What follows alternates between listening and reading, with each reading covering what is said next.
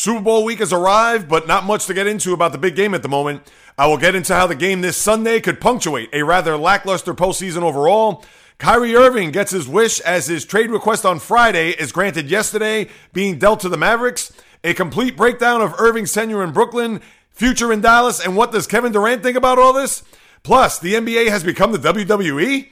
An NHL second half as the All-Star weekend is behind us. The Islanders follow up their big trade of Bo Horvat into a long marriage, and Purdue loses again and falls out of the top spot in the nation. The sports world is a little quiet, but I'll pack a lot into the next hour.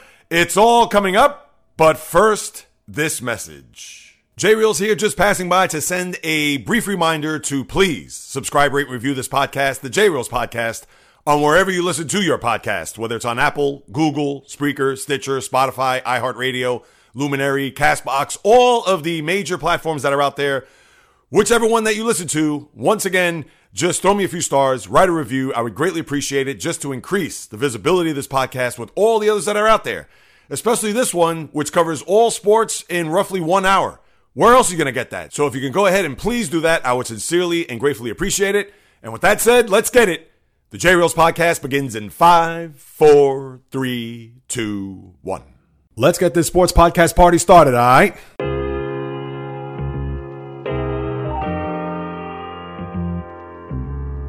The J-Reels podcast. Why don't you wait until July 1st to make an announcement? What a disgrace. He can rack up all these numbers in October, November, and December, but what really counts is let me see this in January. The sports rebel without a pause, delivering fast-paced, jam-packed sports talk like no other. Listen, I gotta call it as I see it. He is not a good player. I'm sick and tired of having to deal with the disappointment of this franchise. When does it stop? And yes, another winter that I can sleep in peace. Coming correct, direct, and in full effect. Let's get it. This is the J-Reels podcast. Welcome aboard. What is happening, my good people? Greetings. How are you? How's it going? How's everybody doing out there? What is the latest and greatest? I hope everybody's doing well, feeling fantastic, in excellent spirits.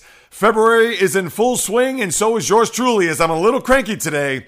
So fasten your seatbelts as I share my thoughts, feelings, and opinions on what's going on in the world of sports, as this is the J-Reels podcast with your host, J-Reels.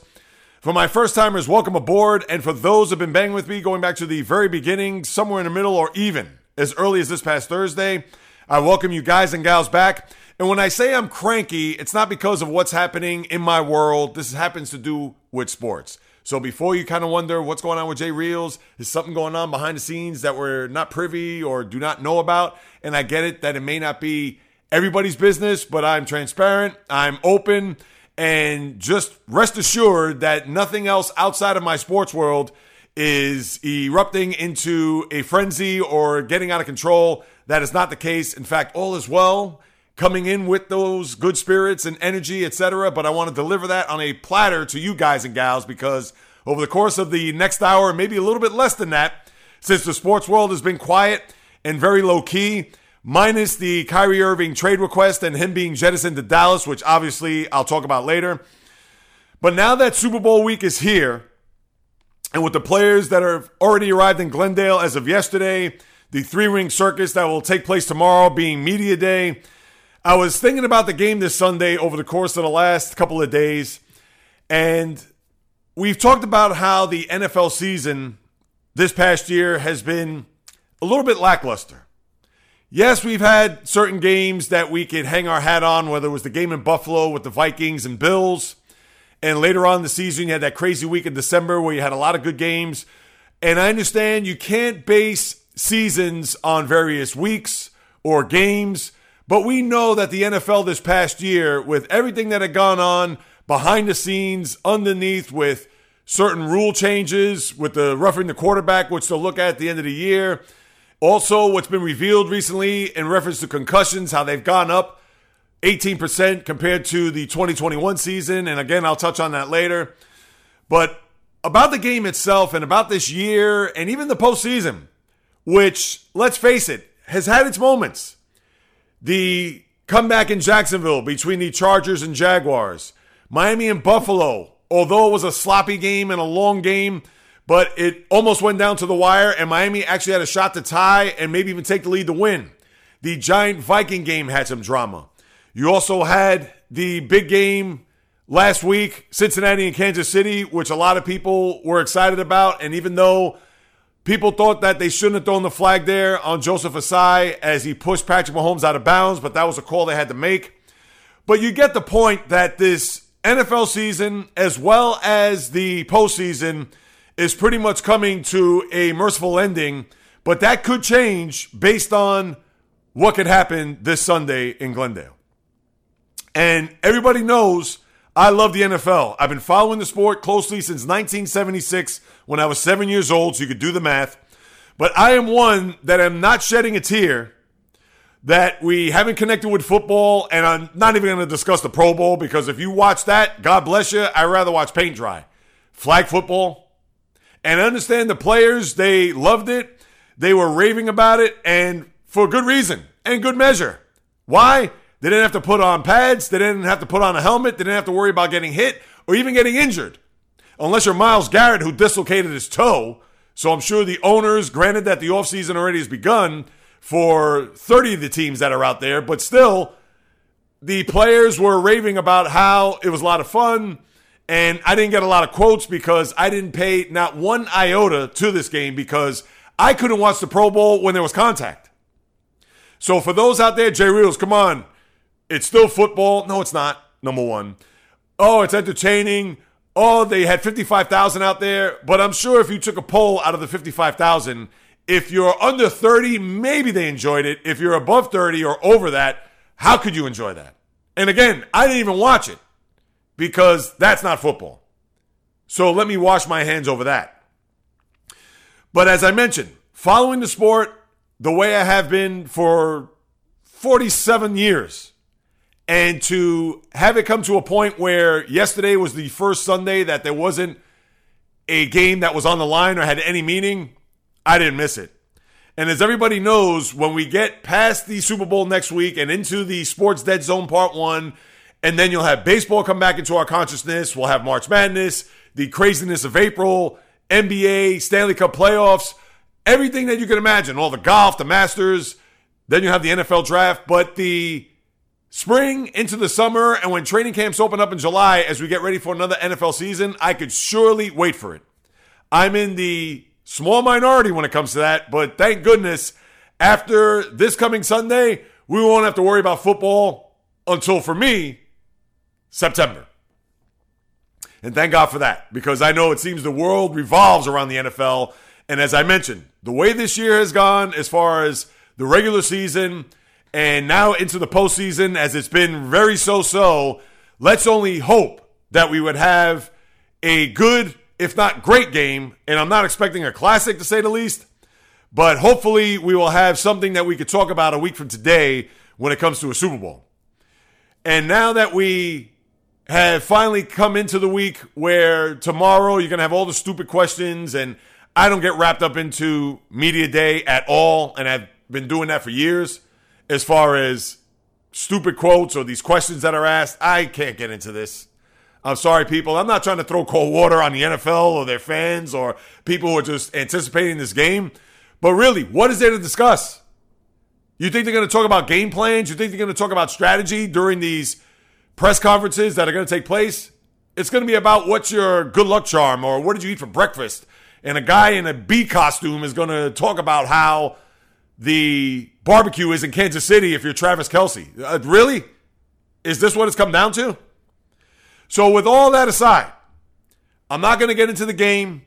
I'm not going to break down what the keys are going to be. That's going to be on the podcast later this week, which will come on Friday. So here's your programming note for the podcast later on in the week, which everybody knows I release on Thursday.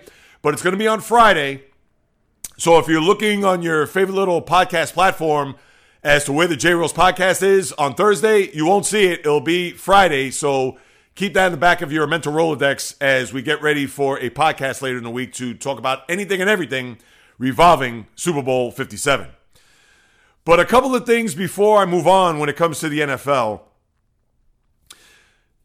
Number one, talking about the concussions from earlier, the report that came out over the weekend that concussions had gone up 18%. I believe 149 concussions compared to last year, which was, I guess, somewhere in the 120s.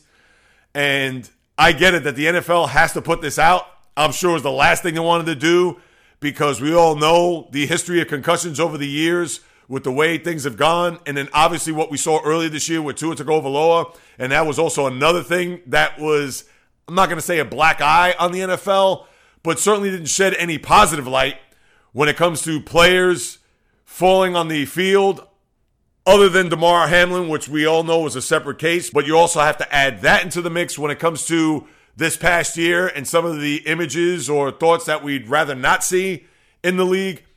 But with the concussions and how it increased, and they could poo-poo it all they want, whether it was 3%, 1%, or 0.00001%.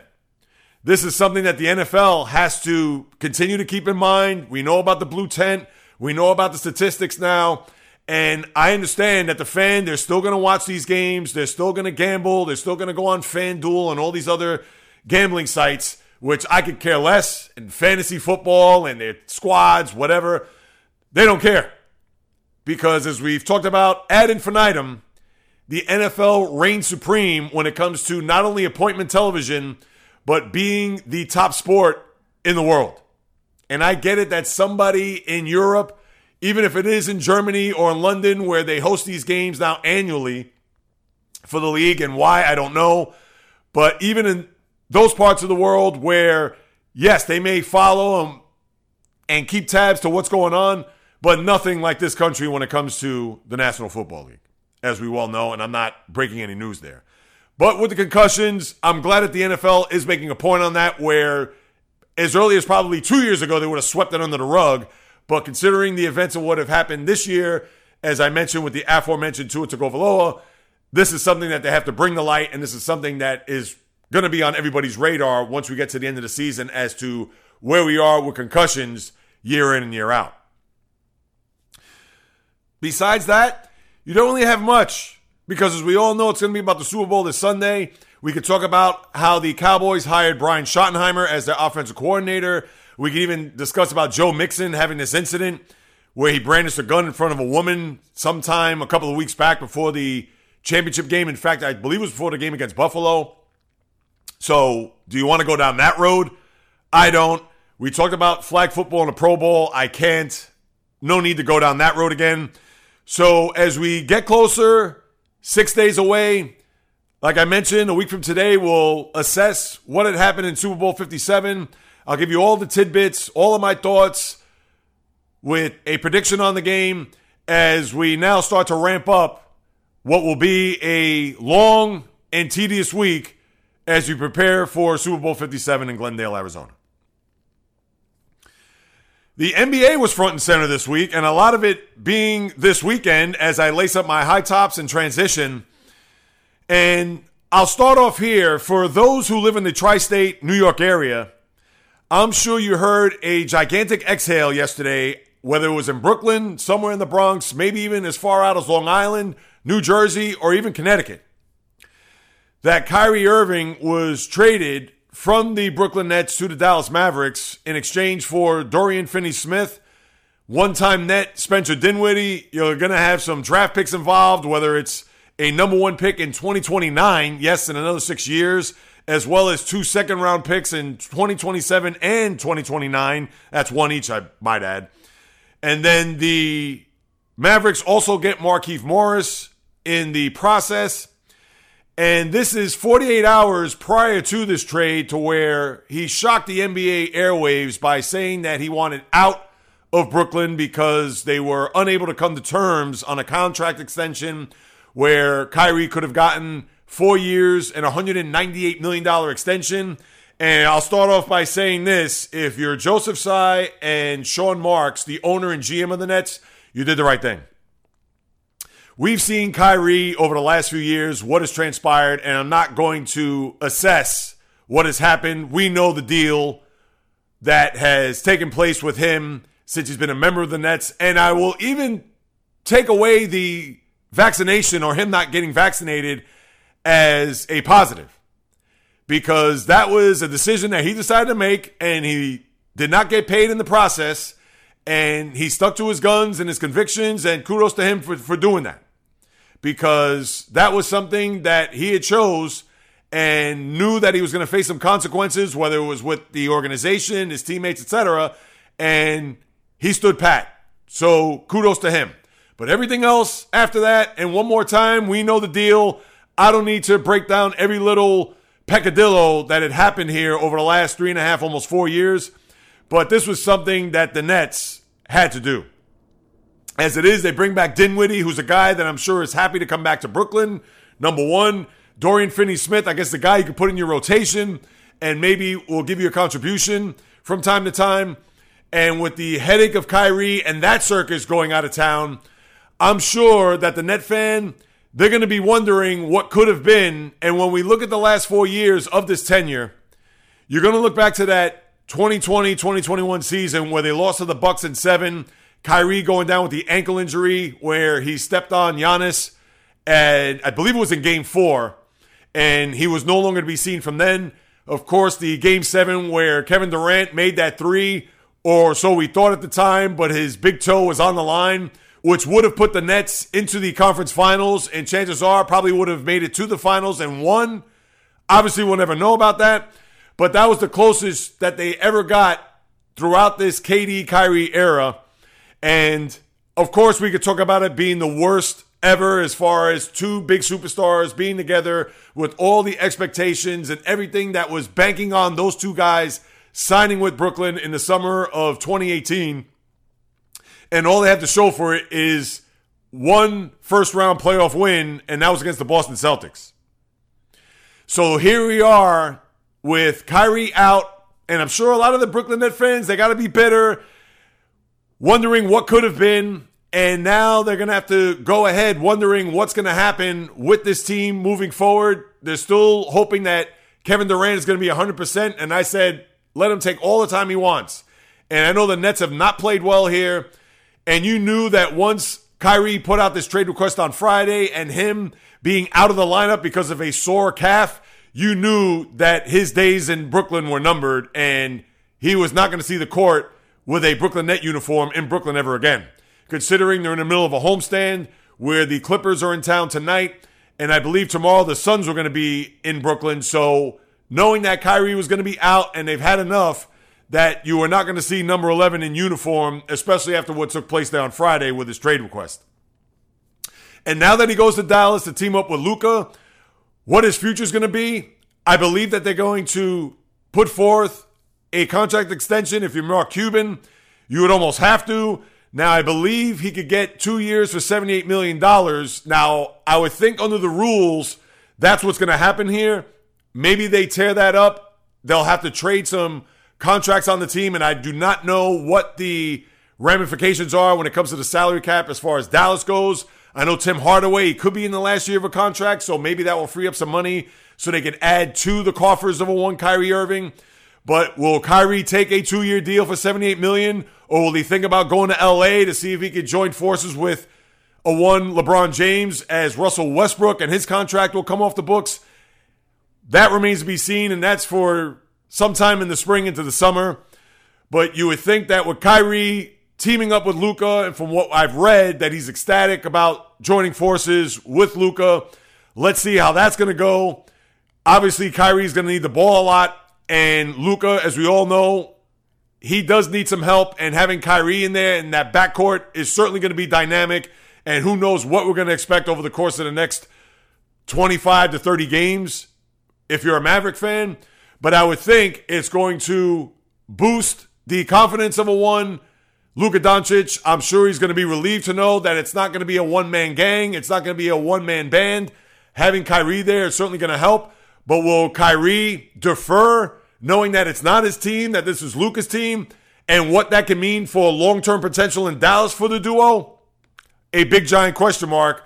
And I'm sure over the course of the next 3.5 months, especially in this regular season, or 2.5 now, it's going to speak volumes and may go a long way as to their compatibility as well as their even flexibility, knowing that these two guys, right now, arguably the best backcourt in the sport, how they'll be able to coexist and gel with the chemistry on court, even off the court to a certain extent, as to them having a good marriage in Dallas, not only just for the remainder of this year, but also for years to come. And then you have the Kevin Durant factor in Brooklyn. We all know about the trade request that he had in the offseason. And remember, he hitched his wagon to Kyrie to come to Brooklyn to be a part of what we would have thought would have been at least one championship by now. Obviously, that's not going to be the case. And remember, because Kevin Durant hitched his wagon on Kyrie, and Kyrie wanted to come to Brooklyn because he loved the Nets as a kid. He talked about Jason Kidd being a guy that he modeled his game after when he was a boy, watching the Nets go to NBA Finals there in the early 2000s. And the dream that finally came for Kyrie to go back home, so to speak, although they weren't in Jersey, but in Brooklyn. And as we all know, with the front office saying, we don't want to have anything else to do with you. And I get it that he put that trade request just 6 days before the trade deadline. All right, you can understand why he's going to do that. And we could talk about how much of a phony he is because he wanted to come to Brooklyn and work things out. But if the front office wasn't going to give him an extension, then he had to do what was best for him. So as much as you could try to look at that angle to kill Kyrie, you can't, because if the Nets say, we're not going to re-sign you because of XYZ, then Kyrie, I get it, the player empowerment factor comes into it. But because he's a star, because he's a guy that's going to command a lot of attention, as we've seen, not only here in Brooklyn, but in the past, whether it's in Cleveland or Boston, he was going to get his wish, and he did so by going to Dallas. But I'm sure in a perfect world, he rather would have been in L.A. with LeBron. But again, as I mentioned earlier, that's going to be an angle that a lot of people are going to talk about as we get to the latter part of spring into summer. But back to KD for a second. You wonder now, could he be a little bit relieved knowing that he's going to miss his sidekick and knowing that the scoring isn't going to all fall on him? Or will he look at the team now with Dinwiddie being an offensive threat and looking at the pieces around them, even Ben Simmons for that matter? Will he buy in even more knowing that Kyrie is out and maybe that the cloud and the specter of Kyrie is now in Dallas to where they can exhale and look at it as, all right, this is the squad we have. Come on, let's make a push, especially once Kevin Durant is 100% healthy and back in the lineup. I think that could be the case. And remember, Durant has 3 more years left on his contract. Now, that doesn't mean that he's not going to revisit a possible trade request, especially if the season goes up in smoke, if they get bounced in the first round like they did last year. But everything that is circled around this team, a lot of it because of Kyrie Irving, now Kevin Durant can look at this and say, this is my team. He can look at this and say, all of the distractions, all of the hoopla, and everything that has followed this team over the last 3+ years is now gone. And he doesn't have to be a part of that by putting out trade requests like he did last summer.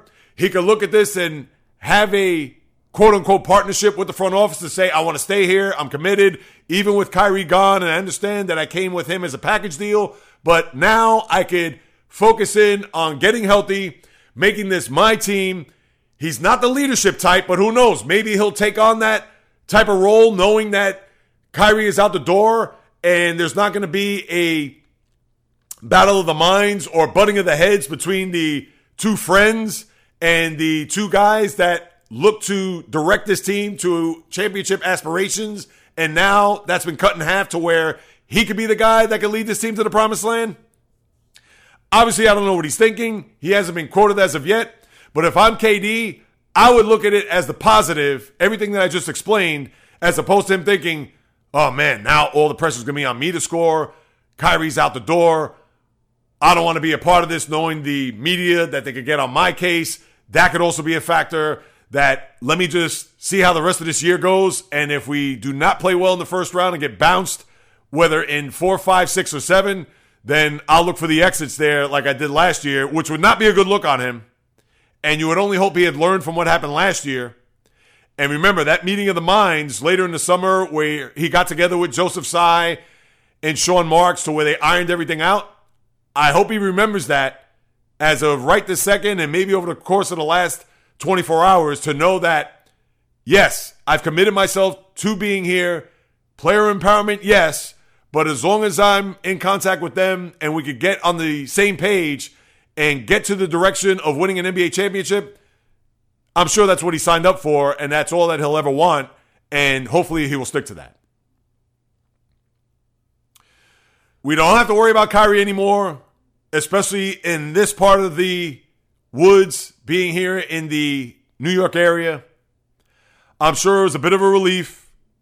You have to admit there, Net fans, and even me, when he was a Celtic, I wasn't crazy. It was a trade that Danny Ainge had to make, and I talked about this back then, 4 or 5 years ago. But now you don't have to worry about that headache anymore. And you could only hope that with the trade deadline upcoming, maybe they could get some spare parts to complement the rest of this team. I'm sure a lot of other teams are going to do so between now and Thursday around 4 o'clock is usually the deadline, maybe 3, somewhere in that time frame. But now we don't have to worry about all these self-inflicted wounds that Kyrie has done to him, to the Nets, his teammates, the organization, etc. Hopefully that team could go on and do things that they had aspired to do going back 4 years ago. As I finally put that whole scenario to bed. As for the association altogether, what has happened here over the last few days to where the NBA was looking like Vince McMahon and the WWE? I couldn't get over the events that happened in Cleveland there Thursday night between Donovan Mitchell and Dillon Brooks, who's now become public enemy number 1 in the NBA. If you remember a few weeks ago with Shannon Sharpe, that whole incident there, courtside at Staples, a.k.a. Crypto.com, to where he tried to get into his head, and then Dillon Brooks and Steven Adams and the whole Grizzly team was going after the former Hall of Fame tight end.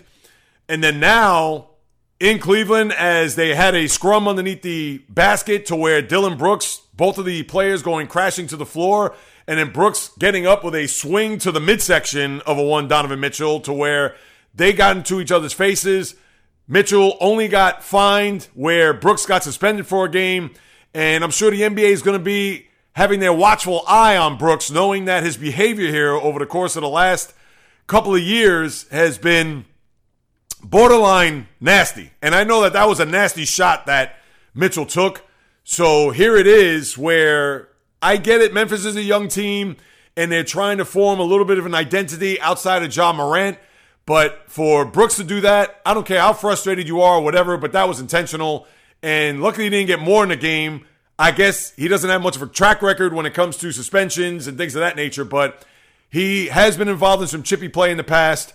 And now we're going to have to wait and see whether or not that's going to continue, especially as we get deeper into the year and even more so into the postseason when the stakes are going to be raised that much more higher.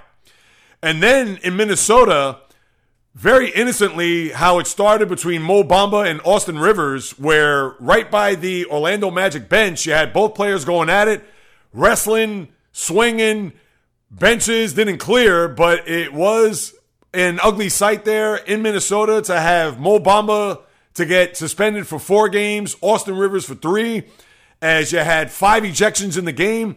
And again, it wasn't as if it was something that happened under the basket or somewhere at center court where both players were angry or frustrated or just took their frustrations out on each other. This was a scenario where the cameras were from far away. They didn't really get a good angle of this incident. But Bamba, a young player on Orlando, and we know about Austin Rivers, the well-traveled journeyman in the NBA, as both players will now cool off for a few days. As the NBA, I don't know what's happened here over the last 4 or 5 days, but it's certainly gotten a little crazy to the point where we've had some histrionics and some tempers flaring, and hopefully that doesn't continue as the All-Star break a couple of weeks away. Maybe cooler heads will prevail as we enter in this week. But boy, that was just a weird display over the course of the last few days, and in particular back-to-back nights, because that incident in Minnesota happened the day after the events in Cleveland. So for whatever that's worth, hopefully we won't see a lot of that, but something must have been in the air in both of those cities as both teams were wrestling and fighting and scrapping to where you got ejections, suspensions, and the like. So hopefully we won't see any of that extracurricular activities here in the days and weeks to come. You also had another big injury in the NBA with Steph Curry. Very innocent. Talk about a play that you had to watch 4 or 5 times to see if there was any effect or impact. Saturday night, as the Golden State Warriors were blowing out the Dallas Mavericks, and McKinley Wright happened to just almost look like he brushed Steph Curry on the left leg to where a couple of ligaments had partial tears. He's going to be out until after the All-Star break. And I talked about this on and off with the Warriors, how they have not seemed to get their season on track, whether it was going back to the preseason with the fight with Jordan Poole and Draymond Green, how it seemed to be the team is off kilter ever since then. They've had their moments. They've had little runs. And even though they're a game above 500 out west, and we've talked about how logjam the bottom rung of that conference is, especially between 4 and 13. But even with the Warriors right there in the middle of that 7 through 10 play-in tournament range, but now with Curry going to be out for, who knows, an extended period of time. Right now it says till after the All-Star break, where the game will be 2 weeks from yesterday. I don't know how this Warrior team, and I even said it then, I'll say it one more time, whether Steph Curry comes back 100% and bionic, this Warrior team is not going to be anything to what we saw last year. I don't think this is going to be a team that's long for the postseason. I don't think this is going to be a team that is going to be any threat out in the West, despite the fact that they're pedigreed, despite the fact that they're defending champs. I don't want to hear it. This is a year where it has not clicked. It's a year where things have not been as smooth and as seamless as maybe their teams of the past have been. So I don't think, despite the fact, even if they get on a run to where they put themselves in good stead, maybe get out of that 7 through 10 range, and they don't have to worry about the play-in tournament. But whether they get a 4 seed, 5, or 6, I don't care. The Warriors are not going to have a big postseason this year. And I don't even think that's going out on a limb, even with everybody 100% healthy and ready to go. So that's what I got to say about the Warriors. Other than that, LeBron is now 36 points away from eclipsing Kareem Abdul-Jabbar, and he'll do it at home, you would think, over the course of these next 2 games where they'll host the Thunder tomorrow, and he could do it tomorrow when you think about it, but who knows? And then on Thursday, a TNT game against Milwaukee. I'm sure that they would want to clinch it or have him clinch the record tomorrow just to get it over with. But it will be some irony if he doesn't get the 36 points that are needed, to where if they do play the Bucks and he's a few points shy, for him to surpass it on a team that Kareem, obviously at the time Lou Alcindor, maybe it was Kareem Abdul-Jabbar when he first came in. No, I'm sure he was Lou Alcindor prior to him being drafted by the Bucks going back to 1970? And knowing that that was a team that Alcindor played for the first 5 years of his career before going to LA. So there is a little symmetry there. But in all likelihood, he's going to be the number 1 all-time scoring leader in NBA history, you would think, by the time we reconnect there on Friday. And with that game being broadcast on TNT, I know a lot of people are going to be watching to see whether or not he's going to break it. Now, who knows? He may break it tomorrow night, OKC. I don't know if it's going to be on TV. Maybe TNT will have to put that on as far as it being a showcase game. Who knows? I haven't checked the schedule as of yet, but we do know that if he doesn't eclipse it tonight, or I should say tomorrow night, at home against the Thunder, he'll have an opportunity to do so for the whole world to see on TNT come Thursday. So that's something we'll keep an eye on. Besides that, the NBA is pretty much status quo, as we've talked about here week in and week out. I know the Bucks have played well 7 in a row, as they're just a game behind the Celtics in the Eastern Conference. Like I said, other than that, everything is pretty much the same. In a couple of weeks, I'll get into a quote-unquote first half review and a second half preview at that time. I'll even go through my over-under numbers as far as the NBA goes, as we now start to make our way not only into the month of February, but more of a focus in on the fall and winter sports, with the NBA and NHL being front and center once we get past the Super Bowl next week. And now as I lace up my skates for the NHL, and we had a scenario with the All-Star game over the weekend, which I did not watch a lick of it. And you guys know, and gals, know that I do not watch any of these All-Star games. There's nothing entertaining about it. And just for a split second on my phone, the game happened to come up in my travels on Saturday. And I believe, is it 3-on-3 that they're playing during these All-Star games? And I think they break it up to where they have it by division each period, which whatever gimmick they want to use to enhance the game or to make it that much more entertaining, more power to them. But I couldn't bear to watch that because, as we all know, no defense, goals aplenty. I can't even tell you the MVP was of the game. I actually think it was Matthew Tkachuk because the game was being played in Florida, but I couldn't watch that stuff. I mean, please, people, the All-Star game isn't what it once was when we were kids, where the players took it seriously, where it was entertaining, that we could at least rally around the conference that we rooted for, and now it's just a shell of its old self in any of the sports. Same for baseball. The baseball All-Star game is from hunger. A lot of them are low scoring, not a lot of offense, can't really get into it.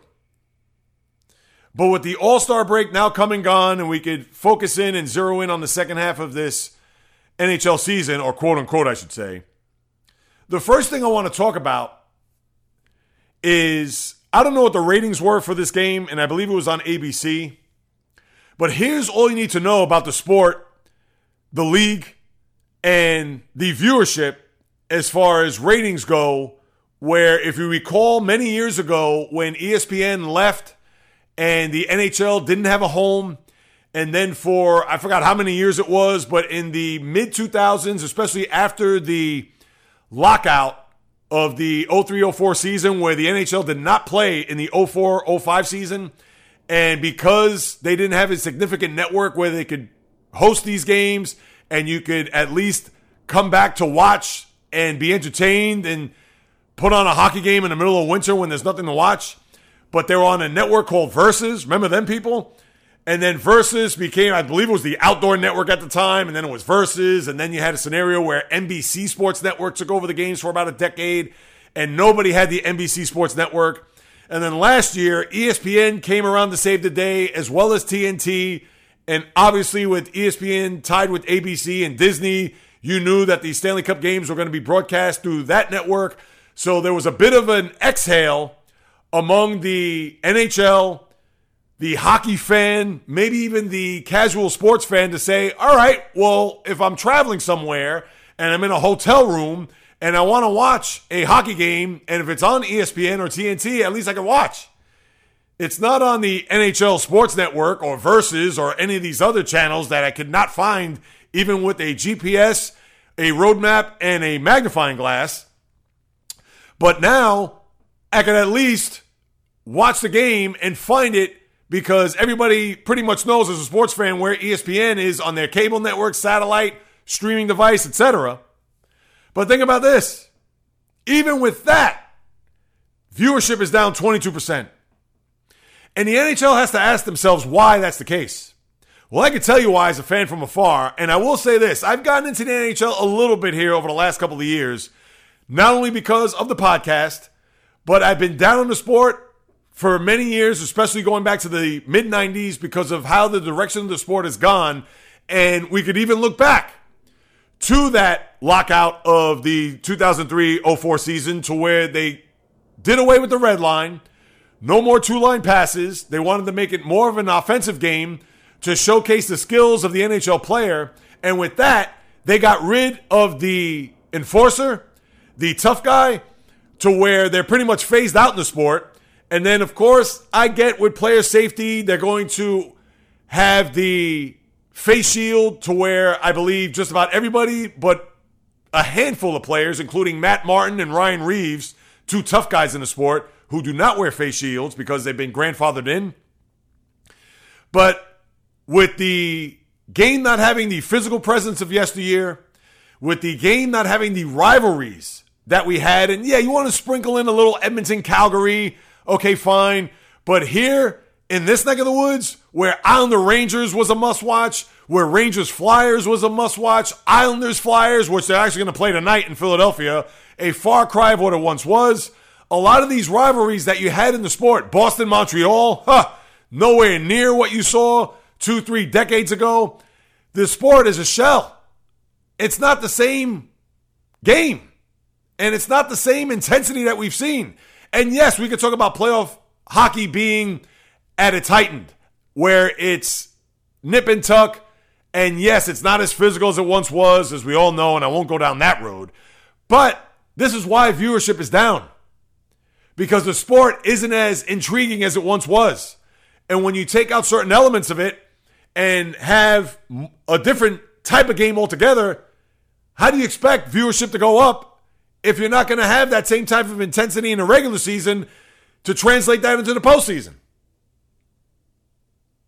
And sadly, this is why, even with it being on ESPN and TNT, that nobody's watching. Or more than a 20% drop as far as viewership has happened here over the last year. And I understand player safety and concussions, and we want to lessen fighting and put shields on, and once the helmets come off, they're going to try to break up the fights. All right, I get it. But the product is nowhere near what it once was. And this is why it hasn't been the same, and how I've weaned from the sport going back to the mid-2000s. And although I picked it up a little bit and following it a lot better than I have over the last 20 years, and that's saying a lot, but at the same time, it's not saying much. Because if it was anything similar to what it once was, then, I'd be all over it. But I'm one of those guys that haven't really watched with full intent going back almost 20 years. So they've lost me from that regard. But even with that being said, and I know it's a lot there, the NHL, as we take a look at the second half, we talked about the first half there on Thursday's podcast, and here, the angles that I'm going to look at are the Bruins going to continue this record pace of trying to surpass 132 points and 66 wins that they're on a pace to win this year, which were held by the Detroit Red Wings and the Montreal Canadiens, respectively. Can they continue this epic pace? We talked about the Maple Leafs. Can they finally get past? And I understand that may be more for the NHL playoff preview, but you know they're going to make the postseason. But we all know that the shoe is right now in the hand of the Maple Leaf fan and wondering whether or not that's going to drop come mid to late April. That's a focus there. Tampa, with all they've done over the last few years, and I get it that Tampa's not really on a lot of people's radar, although I think they should be based on their pedigree over the last few years. But Tampa, you know they're going to be heard from, and they've actually played very well going into the break. The Hurricanes and what they've done here, they've actually led to the top of the Metropolitan Division and have an 8-point cushion over the Devils. And we know the Devils have played well this year despite a little bit of a lull a few weeks back. But the Hurricanes could be a team to be reckoned with, and I want to see if they're going to be more contenders than pretenders as we've seen here over the last couple of years. In particular, last year when they gagged in a Game 7 at home against the Rangers in the second round. Out west is very balanced when you look at the Western Conference. To me, there's not a team that really sticks out as you see in the East, whether you're Boston or even Carolina. Everybody seems to be middle of the pack. The Stars currently a 1-point lead in the Central Division. Are they a team that you really could seriously look at as a Stanley Cup contender? Same for the Winnipeg Jets, for that matter. Colorado, who has played better since their captain Nathan McKinnon has come back. And you wonder if Colorado's now going to get on a roll to maybe catapult themselves to the top of the Central as a defending Stanley Cup champ. Out west in the Pacific, the Kraken, we've talked about them, how they've been leaps and bounds better than what they were in their inaugural year last year. But still, can they be a team that we're going to look at as a Stanley Cup contender? Same for the Kings. Could Edmonton be that team to make a run? They made it to a conference final last year with, I would think, if you had to vote for the MVP today in the NHL, he has to be right at the top. And if not, your slam dunk winner of the MVP. But we all know that there's still a lot of hockey to be played. Maybe Edmonton makes a move as the trade deadline is not until March 3rd. So who knows what their front office is going to do to try to get themselves to the next step to make it to a Stanley Cup final. It's not really cut and dry out west. And I understand there may be some separation as time goes on, but I think it's pretty much a coin toss. And I'm sure the dying-will NHL fan could be like, come on, Jay Reels. I'm sure Colorado's going to be that team that's going to breeze past the Minnesotas of the world, the Winnipegs, the Dallases, and get themselves back to where they belong. And out west, you would think the Golden Knights will do justice and also claim the top spot in the Pacific and get themselves together to where they may meet up in a Western Conference final. Quite possible, but we all know that the postseason, the Stanley Cup playoffs, it's all a crapshoot. We never know from one year to the next what team has a long run in them, unlike what we see in the NBA, to a certain extent, even in the NFL. Baseball, you have some times, just look back this past year, where you had the 5 and 6 seed in the National League get to an NLCS, where the Dodgers were out, the Braves were out, and the Mets were out. The top 3 teams in the National League. So NHL, very unpredictable. We do not know. But as I look at the second half, do I want to say Colorado could be that team that could get to the top? Based on what they did last year? Absolutely. But is that a guarantee? I think not. The East, even with the Bruins and what they've done, we all know that they could be an injury or two away from not being that team to get to a cup final. And you can say that about everybody, I understand.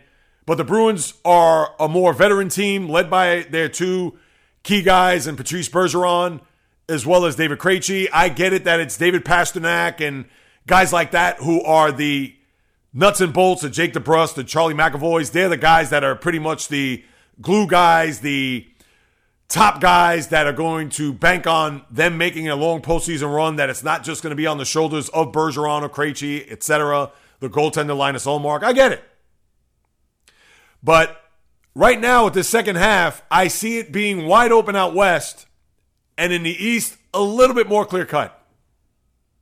Because really, are the Rangers, and I know they've underachieved, although they played better, but can they go to a cup even with Igor Shesterkin? And yeah, they can. But with Carolina and Boston in the way, could they dethrone both of those teams on the way to a cup? It's a big question mark. And the same can be said for the Devils and the Capitals and even the Penguins who are on the outside looking in right now. The Sabres, who have played very well here, as actually they're 4th in the division and on the outside, or pretty much right there on the cusp of being a wild card team in the East. The Panthers, we talked about them being an underachieving team. Those teams you don't think are going to get past the behemoths of the conference. Where out west, any one of those 8 teams could come out. So that's what I'm looking at here as far as the second half goes, and it being very wide open, and who knows who's going to come out of the West. But as time goes on, of course, I'll monitor and keep everybody abreast of what's going on there. And the Islanders not only made the big trade last week for Bo Horvat, where he came from Vancouver to New York, but now they signed him to an 8-year, $68 million deal, so he is going to be in the mix for a long marriage here out in Long Island. I understand it was a deal they had to do. 27 years of age. He's a guy that has had very good years in the last 2. 31 goals scored last year. 31 to date so far. Could he still have that magic where, I get it, even being in New York, media, etc., but the media is not like the baseball, football, or even to a certain extent the basketball media. How he'll thrive here, being traded for the first time. He even admitted to being anxious and nervous, meeting his teammates, wanting to do well. Again, this isn't British Columbia, Pacific Northwest, where he could pretty much be in obscurity. And I understand bringing him here, it's not as if you're bringing in Connor McDavid or Nathan McKinnon. Yes, he's a very good goal scorer, but he doesn't bring that aura of a perennial MVP candidate, where it would really ratchet up the media and the expectations and the pressure. But Horvat is going to have to carry this team because he's brought in to do one thing and one thing only, is be the sniper of this team. And now he's getting paid handsomely in the process, so there is going to be some pressure. There is going to be expectations to know that this guy is going to be, I hate to call him this, the savior of this team, because as I mentioned before in weeks past, the Brock Nelsons of the world, the Anders Lee of the world, yes, good, solid players. They can put the puck in the net, but they are not a guy that's going to keep opposing teams awake at night wondering how we're going to shadow Bo Horvat to not dominate the game, to not wreck the game. And that's a guy that the Islanders have. And hopefully he could translate and bring those 31 goals that he brought from Vancouver to UBS Arena and everywhere else here as a member of the New York Islanders. Of course, the going rate, he's going to get paid that much, we know, so we could talk about the contract all he want. With him being 27, he's at that right age. I know I read another publication that had him at 29 and, the back end of this deal could be terrible. Well, you cheated him 2 years, so that was a bad job on their part, and I won't even tell you who it was. But anyway, let's see what Horvat's going to do. We can't think about years 5, 6, 7, and 8 at this moment. Yes, we can think about it right now and say, it may not be as good, it may be bad. An aging goal scorer who's not going to be as effective or as efficient, and let's see if the bumps and bruises and the aches, I don't know how healthy he's going to be throughout. That is obviously the unknown. But as for right this second, let's see what Horvat's going to do as he will don the Islander uniform number 14 tonight in Philadelphia in his first game as a member of the Blue and Orange. That's your hockey. I understand I didn't touch on the college basketball, which I usually like to do when I stick with the NBA and keep the high tops on. But you had Purdue lose again to Indiana over the weekend, so you know that the polls and the rankings are going to be upended yet again in this topsy-turvy college basketball season.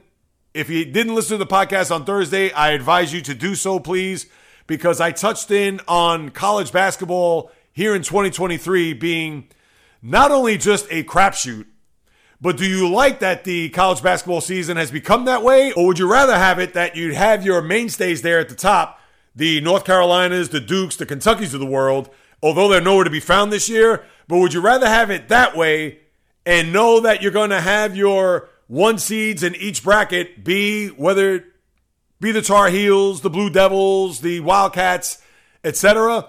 Or do you want to have it to where it is so wildly unpredictable and have no idea as to who's going to be the team that's going to cut down the nets when it's all said and done, or even be in the Final Four for that matter? Would you rather have it that way? I go into that on Thursday's podcast, so if you didn't listen to that, please do. But Purdue, they're going to be out as number one. You would think either Tennessee moves up to number one or Houston overtakes them because of the records where Houston is 20-2 and the Volunteers are 18-3. I don't think that's going to be much of a factor. I'm sure the polls will be out at some point this afternoon to show who's going to be number one. But as we all know, I would think by the time we get together again on Friday, one of those two teams may go down, and then you'll have another new number one at the top. And that's college basketball in 2023. There's no other way to cut it or slice it. I get it that we'd rather have some stability at the top and know what college basketball and try to forecast what we could see as we get deeper into the month and into March and March Madness, etc. But as I said then, and I'll say now, I like it this way. Why not? If North Carolina, Duke, and Kentucky are having down years, then so be it. And I get it that it's a risk to have teams like TCU in the tournament or Florida Atlantic, teams that this is uncharted territory for them, that they could get bounced out in the first round or maybe make it to a Sweet 16 and expect to do big things and then get trounced in the regional semi or the regional final. I get it, and that's the risk that you watch as a college basketball fan, especially as your bracket is getting blown to smithereens. But you know what? I'd rather have it this way.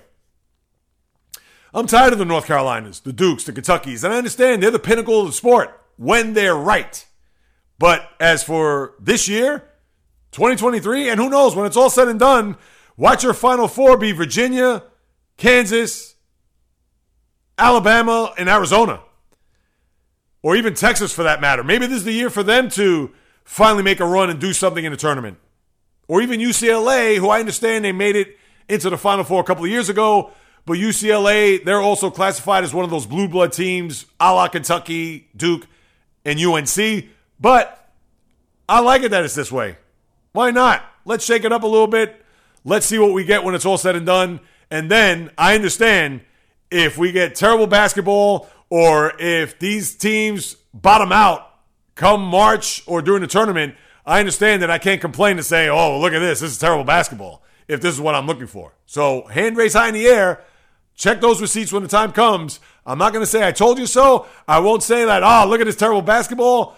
But mental and duly noted that as we get deeper into this college basketball season and obviously into the tournament, that as much as I want it this way, I can't complain that if these teams just get obliterated come tournament time. That's what we have, people. Baseball is still a week away, really 8 days away from pitchers and catchers reporting. Nothing else to really discuss, as we will reconvene on Friday one more time, not Thursday, but Friday, as I'll preview the Super Bowl and get into all of the scenarios regarding the final NFL game of the year, as well as what's happening in the NBA, NHL, and so on. So, as always, thank you so much for stopping by. Your participation is never taken for granted. Thank you so much for taking a shot on your boy as I spew and discuss everything that's happening in the world of sports. If you haven't done so, like I mentioned at the top, please subscribe, rate, review, throw me a few stars, write a review. I greatly appreciate it. If you haven't done so, please go to any of my social media feeds as I post videos throughout the course of days, weeks, etc. You could go to Instagram, TikTok, Facebook, more so the first two, the J Reels Podcast. Twitter is JReels1, just a number. And if you want to hit me up with any questions, comments, or suggestions, you could do so by going to the jreelspodcast@gmail.com. I'll be more than happy to follow up, so just hit me up whenever you'd like. And if you want to contribute to this endeavor, you could do so by going to my Patreon page, P as in Paul, A T as in Tom, REON as in Nancy.com/the J Reels Podcast. Whatever you want to put forth goes 100% to this production, the upkeep of the website, the equipment, everything that this podcast has to offer into your earbuds or speakers through this microphone to not only be entertaining and informative, but also very credible, because if I'm not credible, I could be as entertaining and as informative as possible. But if I'm all over the map and not coming concise and not coming direct and all that good stuff and just spewing biased drivel, you're going to go elsewhere. Because whether you do or do not know, this is what I love to talk about, people. It's in the blood, it's in the DNA, as I like to say, and I'm not going anywhere, people, as long as I'm alive and breathing and kicking, as I try to take this podcast to bigger and better heights, thanks to you guys and gals.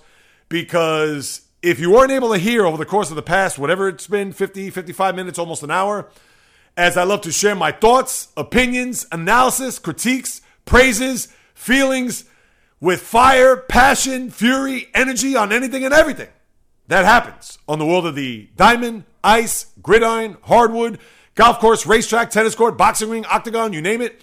From my lips to your ears, from my heart to your soul, from where I am to wherever you are, the J Reels Podcast always comes correct, direct, and in full effect. From the South Bronx, the South Beach, the South Central, the South Pacific, and all points beyond, peace, love, and God bless everybody. And until next time on the J Reels Podcast, come Friday, on the flip, baby.